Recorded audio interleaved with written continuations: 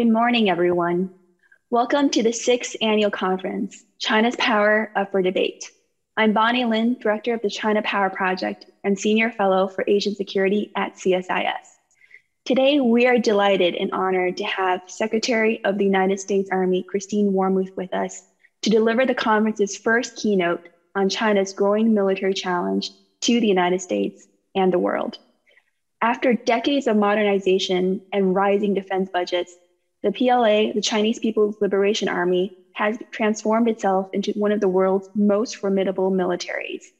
The Department of Defense's latest China Military Power Report, released just this last month, notes that China has become the department's top pacing challenge and states that the PRC is the only competitor capable of combining its economic, diplomatic, military, and technological power to mount a sustained challenge to a stable and open international system.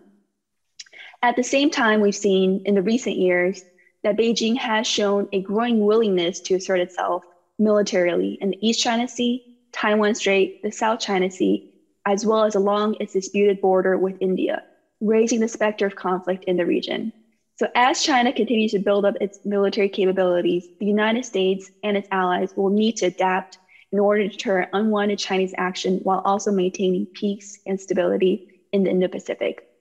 Today, and here to discuss these issues and more, we're joined by Secretary Christine Wormuth, who currently serves as the 25th Secretary of the U.S. Army, the senior civilian official within the Department of Defense responsible for all matters related to the U.S. Army.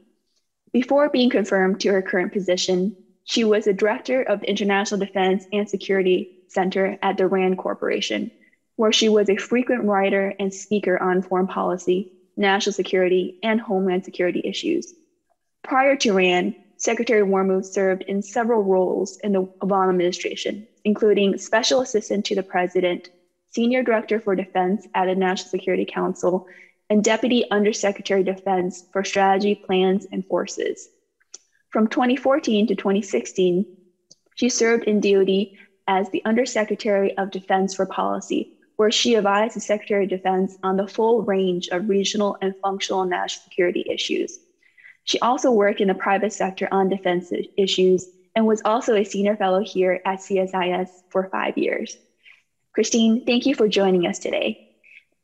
And let me turn to you for your opening remarks.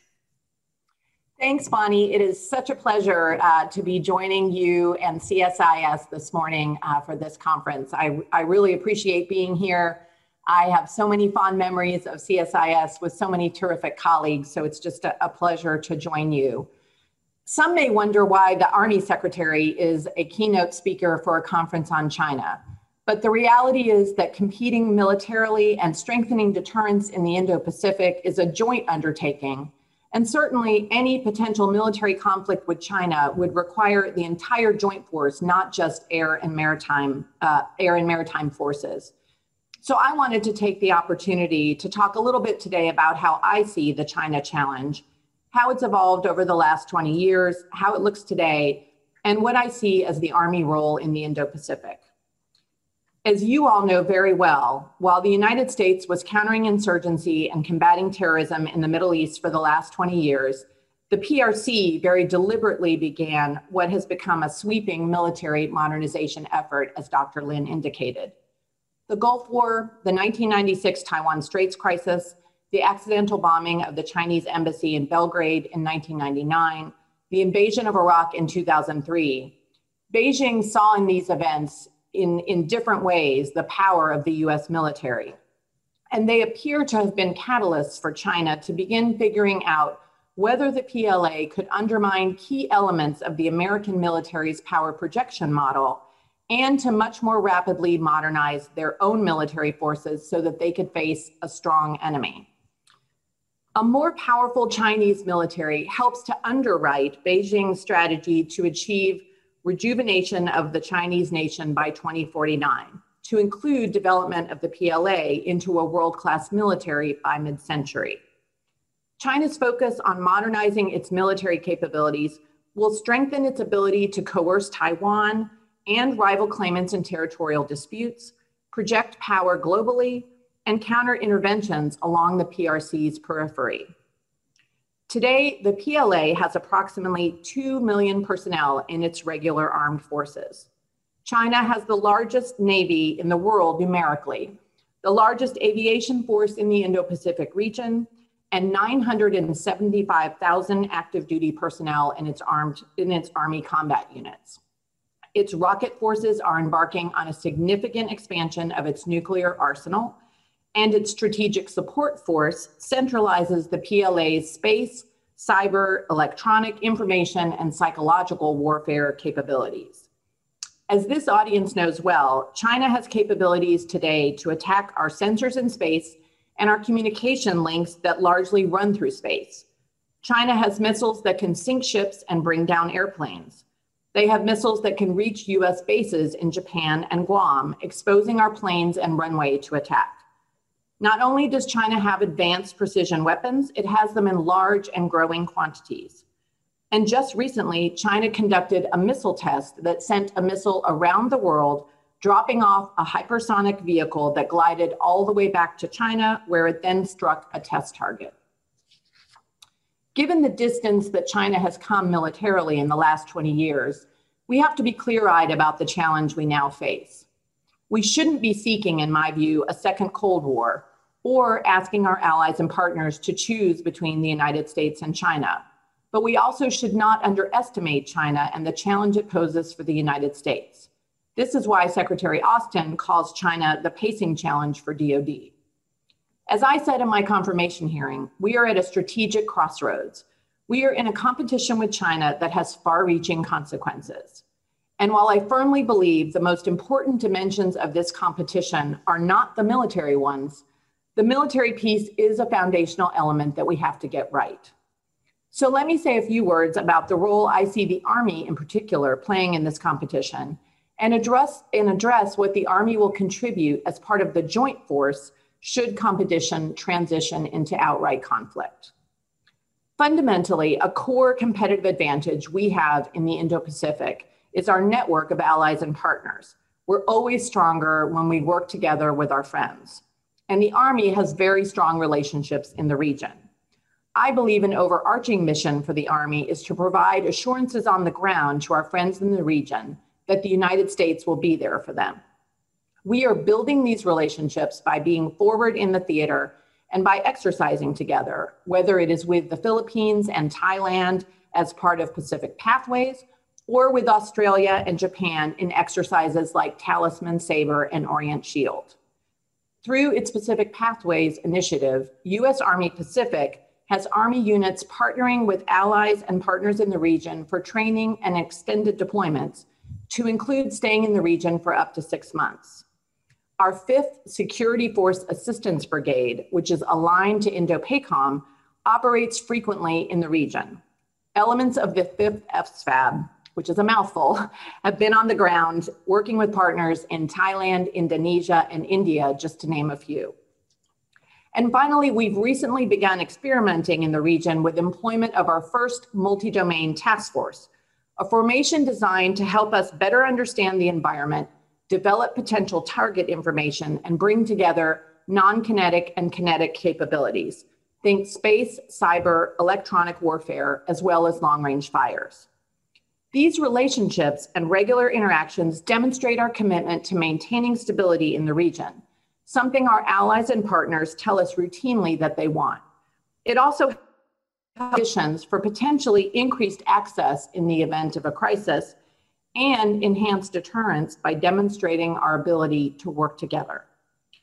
But what if deterrence were to fail despite our best efforts? What role would the Army play? Unfortunately, much of this conversation to date has been framed around battles over the defense budget or inter-service rivalries, or lost in a sea of acronyms like A2AD, MDO, MDTF, and LRPF. So let me try to articulate plainly what role the Army could play in a conflict in the Indo-Pacific region. In my view, the Army will have at least 5 core tasks if a conflict breaks out.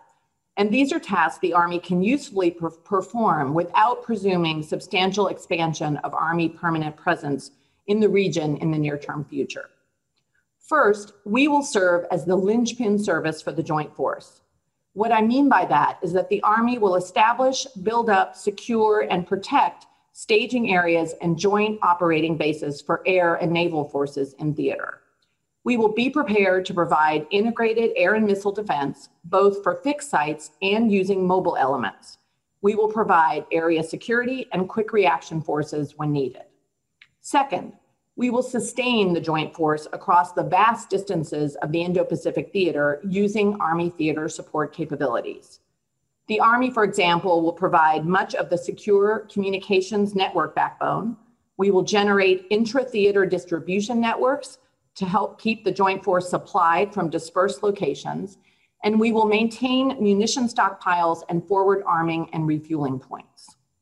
Third, we can provide command and control at multiple operational levels to coordinate, synchronize, sustain, and defend ongoing joint operations using scalable, tailorable combined Joint Task Force headquarters. The Army, with its substantial planning and operations capacity at the division and corps level, is uniquely well placed to provide command and control for the Joint Force. Fourth, the Army will provide ground-based long-range fires as part of the Joint Force's strike capabilities. Using our long-range hypersonic weapons, mid-range capability, and precision strike missiles, all of which we will begin fielding in FY23, we will be able to interdict fires across sea lines of communication, suppress enemy air defenses, and provide counterfires against mobile targets.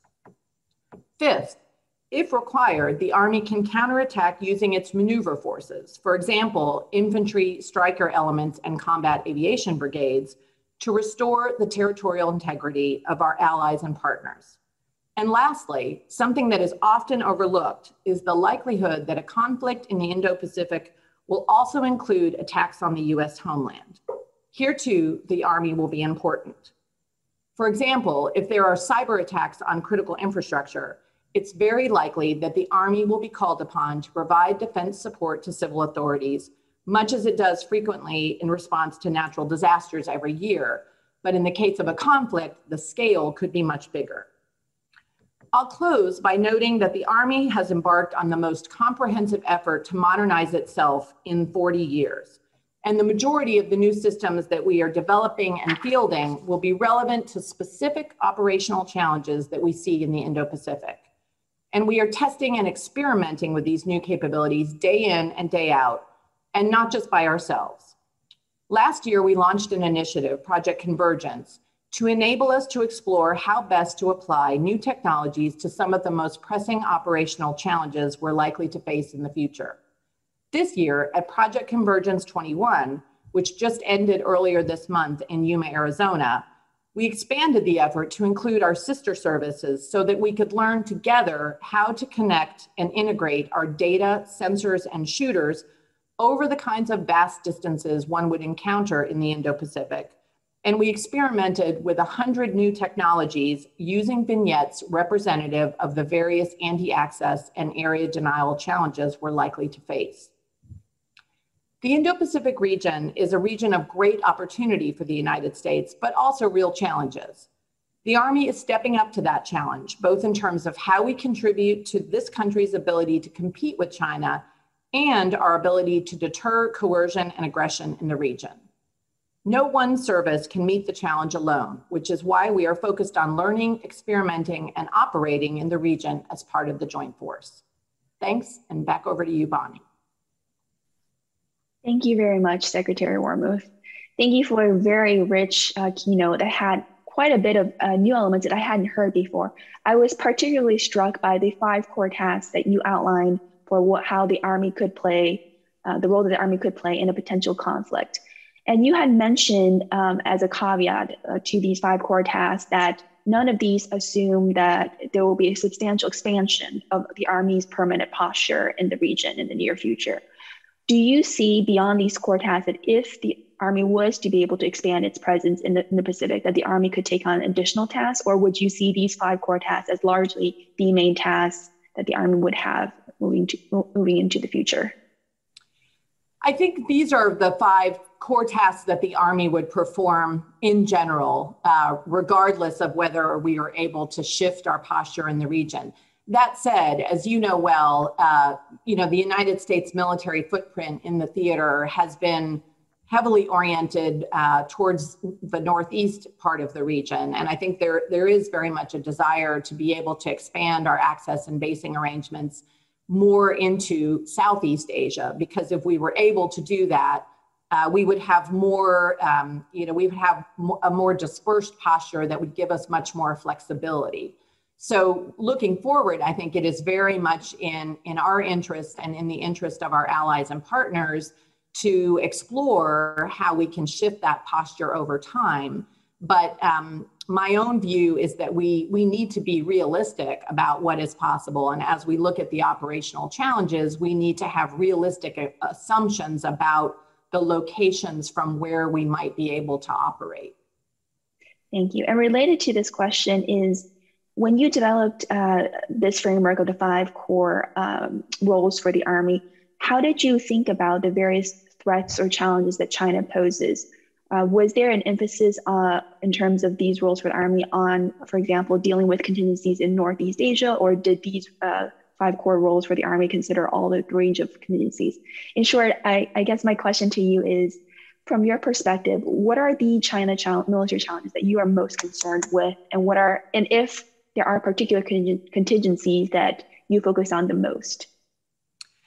Well, of course, we want to be flexible. I think, one of the things that we found here in the Department of Defense and the Army is we don't have a very good track record of predicting where we will be called upon to operate. So we try to think broadly about the kinds of operational challenges we might face. But, certainly, I think in terms of thinking about potential contingencies, we in the department are thinking about, obviously, Japan is worried, for example, about the Senkakus. We have a treaty with Japan. That's a contingency, I think, that we think about here in the department. There's obviously been quite a bit of discussion about China's very aggressive actions right now towards Taiwan with the various violations of their ADIZ. So that is something I think that the department thinks about. And then, there's unfortunately also the possibility for misunderstandings or miscalculations in the South China Sea area. So the kinds of things that the Army might be called upon to do are potentially relevant to any of those kinds of contingencies. Thank you, Christine. Let me pause here very quickly to provide instructions for folks on how to submit questions for Q&A. I saw that a number of folks have already figured out how to use Zoom to submit questions. You go to the chat box and you type in your questions, and I'll be able to see them. So as I'm waiting for more questions to load, Christine, let me ask you another question. So a term that we have been seeing quite a bit from the Department of Defense is integrated deterrence. Could you talk a bit about what that means in terms of how the U.S. Army operates in the Indo-Pacific and how you interpret and are operationalizing this term? This concept. Sure. In my view, the concept of integrated deterrence is really trying to think about how can we present a strong deterrent across domains. We really have to not just think about the air domain, the maritime domain, the land domain. We need to be, thinking about newer domains, if you will, cyberspace, but also thinking holistically about how we operate across those domains. It's also thinking in an integrated way about how we deter across the spectrum of conflict, meaning, in a steady state period, we need to be thinking about how we deter gray zone operations and activities, all the way through crisis and up to potentially a high-end conflict. It's thinking about how can we integrate our capabilities, not just in the joint force, but with whole of government, something we talk about very much, which I think is very important. The military is not the only tool. We need to be thinking about diplomacy, economic tools. And then we also need to be thinking about integrating, beyond the US government to our allies and partners. And then finally, thinking about deterrence over time. What do we need to do today as a country to deter aggression in the region? And then, looking out 5 years, looking out 10 years. So for the Army in particular, on the domain piece, we have developed a concept called multi-domain operations, and we are actually very close to turning that concept into formal doctrine for the Army, which will very much inform how we train and think about the future of warfare. We are, in terms of whole of government, we are working very closely, again, not just with the Joint Force, but trying to make sure that we are synchronized with the Office of the Secretary of Defense and the broader government. And then, again, in terms of allies and partners, as I said in my remarks, we are very, very focused on operating in the region with our allies and partners and strengthening our relationships and, trying to really make sure that we are engaged in exercises and deployments in a very regular, persistent way in the theater. So those are all examples of how we're trying to operationalize integrated deterrence. Thank you. So a number of questions have come in from the audience. One question from Bloomberg is, Secretary Wormuth, does the Army have agreements yet with any nations in or near the first iron chain that would allow the service to actually deploy long-range fires to fire at Chinese assets? This was an issue when PACOM first floated the idea this March. We are still, again, the Army, first of all, we take our cues from the Office of the Secretary of Defense and the State Department. So those, bigger DOD and state are leading the way in terms of any diplomatic talks with countries about access and basing. Right now, we have not yet fielded our long-range fire capabilities. Ultimately, initially, I think they are much more likely to be fielded on United States territory. But certainly those are the kinds of capabilities that we will be discussing with close allies and partners. And the Army is ready, when called upon, to be able to put those kinds of capabilities in the region. But it's really state and DOD that will take the lead in those discussions. Great, thank you. There were a couple of long-range fire questions that I think you answered many of them together. A related question is, how is the Army thinking differently, if any, about the China challenge than your service counterparts, such as the U.S. Air Force or the Navy? Well, I think fundamentally, we're frankly sort of trying to think, I don't want to say trying to think as a group, because the last thing we want is groupthink. But I think in a very positive way, we are trying to work with our sister services to have an integrated, comprehensive approach to how we think about the China challenge. And again, that's why I think it's so significant that we're working with the Air Force, Navy, Marines, and the Space Force in things like Project Convergence. But I think, a place obviously where the Army adds unique value is in those relationships with armies in the region on the ground. So, using units like our Security Force Assistance Brigades, which were, frankly, originally designed to deal with sort of advising and assisting in places like Afghanistan. The reality is we have used our 5th SFAB, the one that's aligned to Indo-PACOM, extensively in the region to work with countries to build interoperability, to work on specific, operational tasks. So we have an on-the-ground relationship with countries in the region that is different from what the Air Force and Navy have, for example. So another question related actually to the previous one, and I think actually, Secretary Moore, you addressed this quite a bit in your speech, but since we have this question, I think it's important to reemphasize some of the points that you already made. So this question is, the Army is often perceived as a secondary actor in the Indo-Pacific compared to the Navy, Marines, and Air Force. What specific strengths does the Army bring to strategic competition with China in this region that sets it apart with other service branches? I know you've made many of these points before, but I think given this question, it might be useful to just reemphasize some of the points you made, but also elaborate on this. Sure, absolutely. And, and I think the question reflects kind of a theme that has been out there around sort of the whole issue of the role of the Army in the Pacific. So I'm happy to address it. I think again, during the competition phase, if you will, or sort of the, the campaigning phase of competition, the Army, I think, plays a unique role in terms of having those on the ground relationships where, we are, many of the countries in the region, the Army in those nations is sort of the most prominent service in their own militaries. So the kinds of relationships and access that our Army can bring, I think, is somewhat unique. Again, that's, most important, I think, in the competition phase.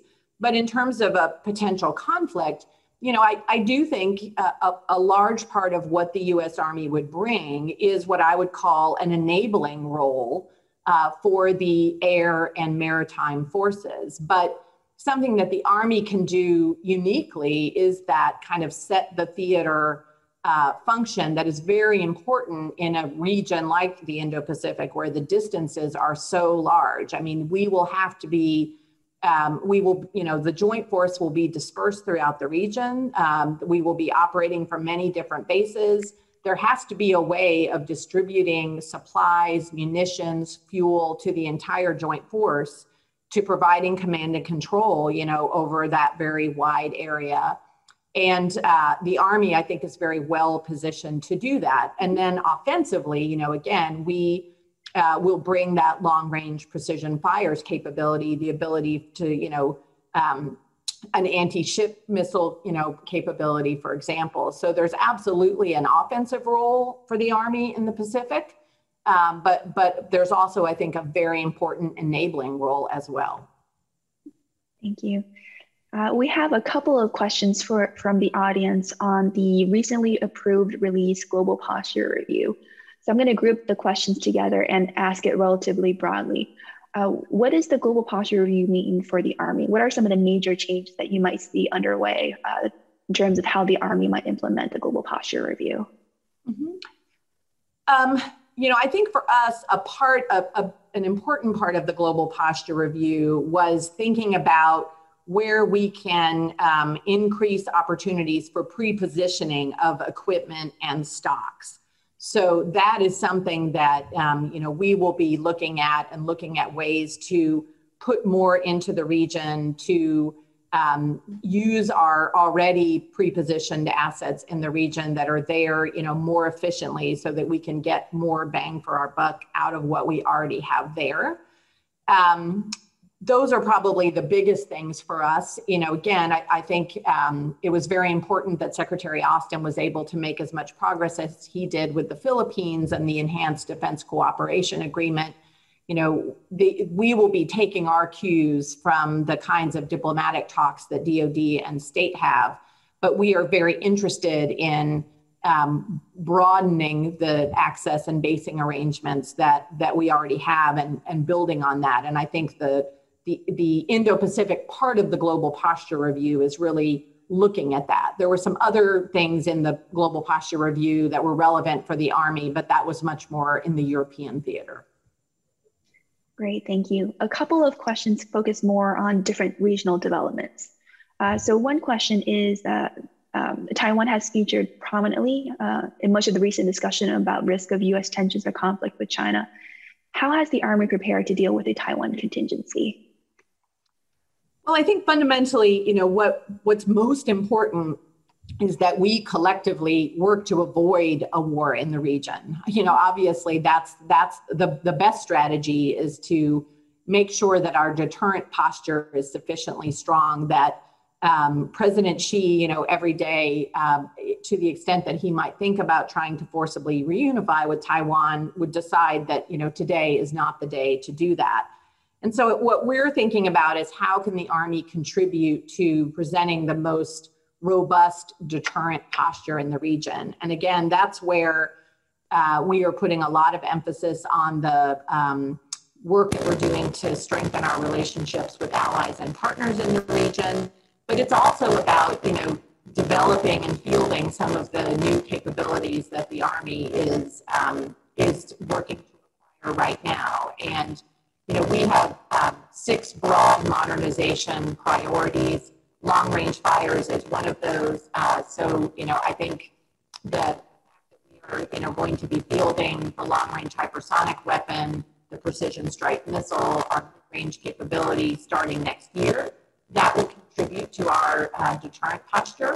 We are also doing quite a bit to strengthen our network capability. We are looking at things like mobile protected fires to give additional protection to our infantry forces.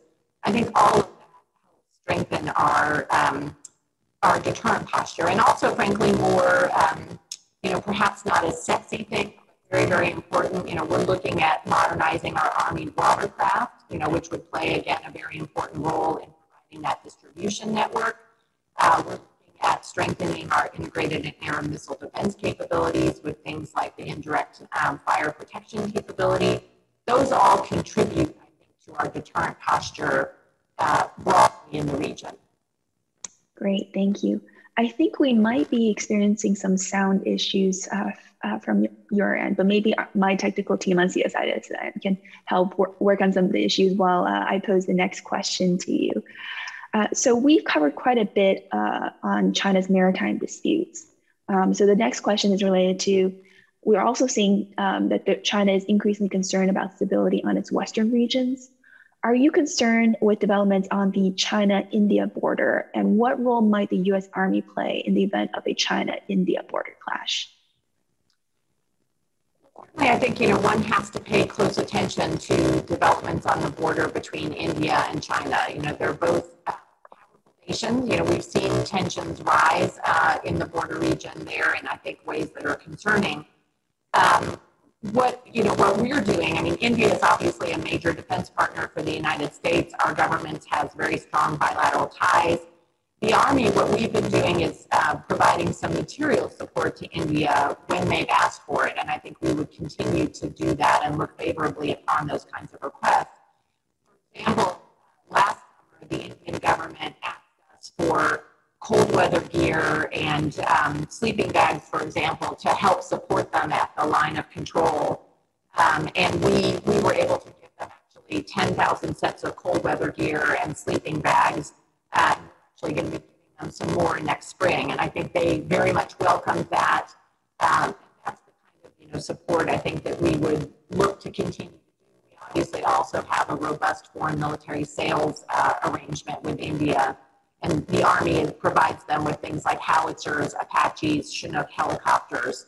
So we're trying to support India in that way. And again, we also, as I mentioned in my remarks, exercise regularly with them. We have bilateral talks with them and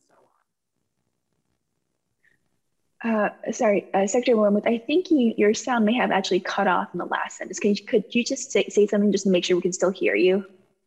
Sure.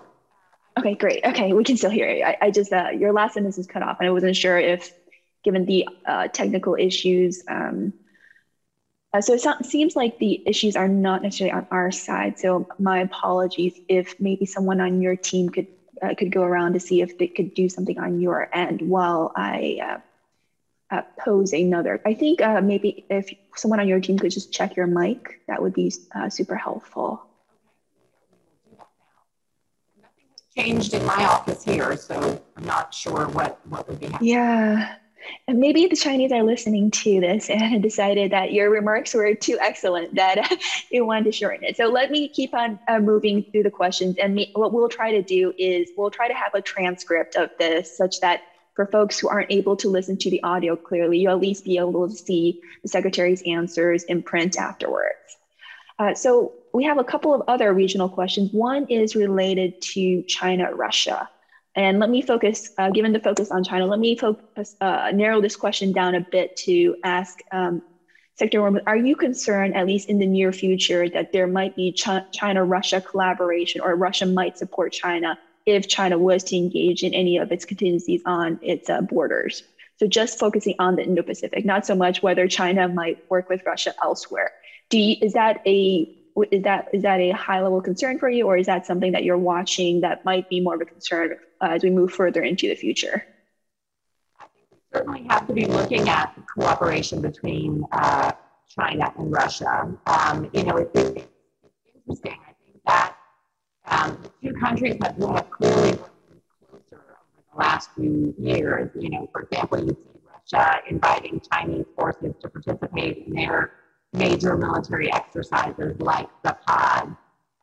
And just recently, President Putin, Foreign Minister Lavrov, Defense Minister Shoigu have, I think, made negative comments about U.S.